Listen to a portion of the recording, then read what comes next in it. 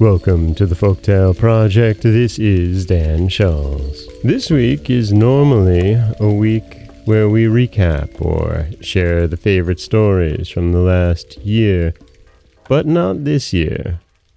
This year, I'm still quite in the Christmas mood, and because of that, I want to share 3 Christmas stories with you this week. Then next week, we'll recap some stories from the Blue Fairy book, all before starting back in with the story of Prince Ahmed, which is the next tale in the Blue Fairy book. But since we're clinging to Christmas just a little bit more, we have 3 new stories this week.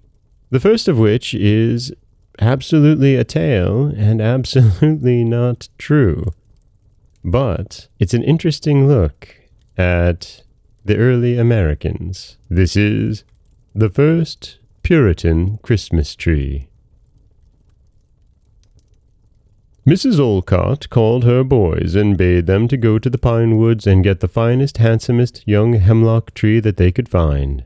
Get one that is straight and tall, with well-bowed branches on it, and put it where you can draw it under the woodshed after dark, she added. The boys went to Pine Hill, and there they picked out the finest young tree on all the hill and said, "We'll take this one." So, with their hatchets, they hewed it down and brought it safely home the next night when all was dark. And when Roger was quietly sleeping in the adjoining room, they dragged the tree into the kitchen. It was too tall, so they took it out again and cut off 2 or 3 feet at the base. Then they propped it up, and the curtains being down over the windows and blankets being fastened over the curtains to prevent anyone looking in, and the door being doubly barred to prevent anyone coming in, they all went to bed. Very early the next morning, while the stars on the snow-covered hills, the same stars that shone 1,600 years before on the hills when Christ was born in Bethlehem, the little Puritan mother in New England arose very softly. She went out and lit the kitchen fire anew from the ash-covered embers. She fastened upon the twigs of the tree the gifts she had bought in Boston for her boys and girl. Then she took as many as 20 pieces of candle and fixed them upon the branches. After that, she softly called Rupert, Robert, and Lucy, and told them to get up and come into the kitchen. Hurrying back, she began with a little bit of a burning stick to light the candles. Just as the last one was set aflame, in trooped the 3 children. Before they had time to say a word, they were silenced by their mother's warning. "I will fetch Roger in and wake him up before it," she said. "Keep still until I come back." The little lad, fast asleep, was lifted in a blanket and gently carried by his mother into the beautiful presence. "See, Roger, my boy, see," she said, arousing him. "It is Christmas morning now. In England, they only have Christmas boughs, but here in New England, we have a whole Christmas tree." "Oh, Mother," he cried.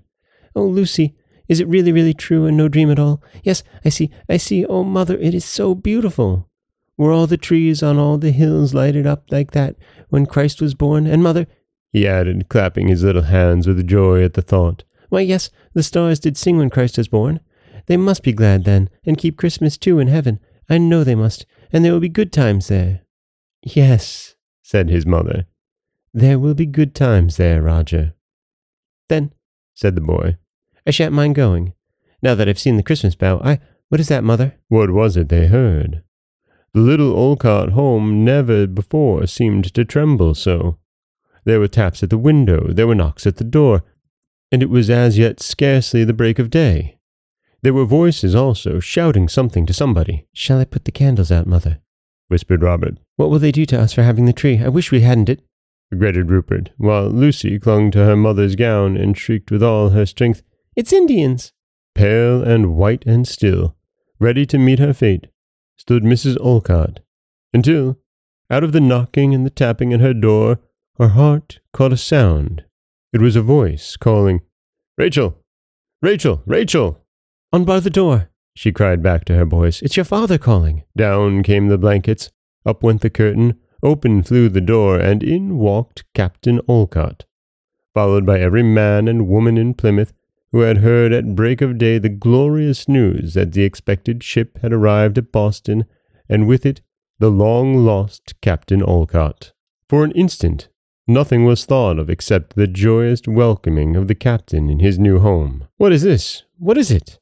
What does this mean?" was asked again and again, when the first excitement was past, and the tall young pine stood aloft, its candles ablaze, its gifts still hanging. "It's welcome home to father," said Lucy, her only thought to screen her mother.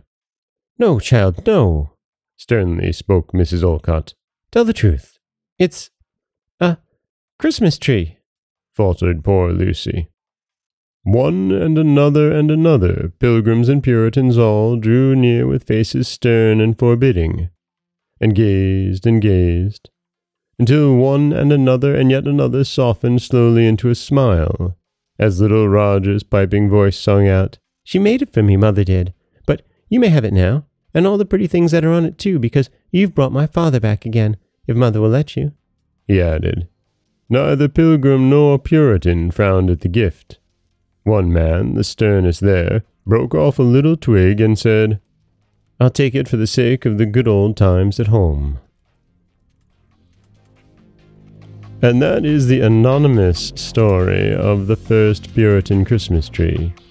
And of course, at this time in the world, Christmas trees were not new. They've been around for quite some time, but it's still a cute story. This is Dan Scholes for the Folktale Project. Don't forget that you can subscribe to the podcast on Apple Podcasts, Spotify, anywhere that you like to get your podcasts.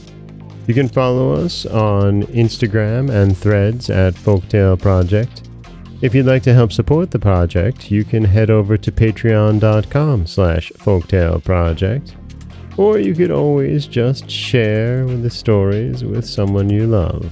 I do appreciate that. As always, thank you so much for listening.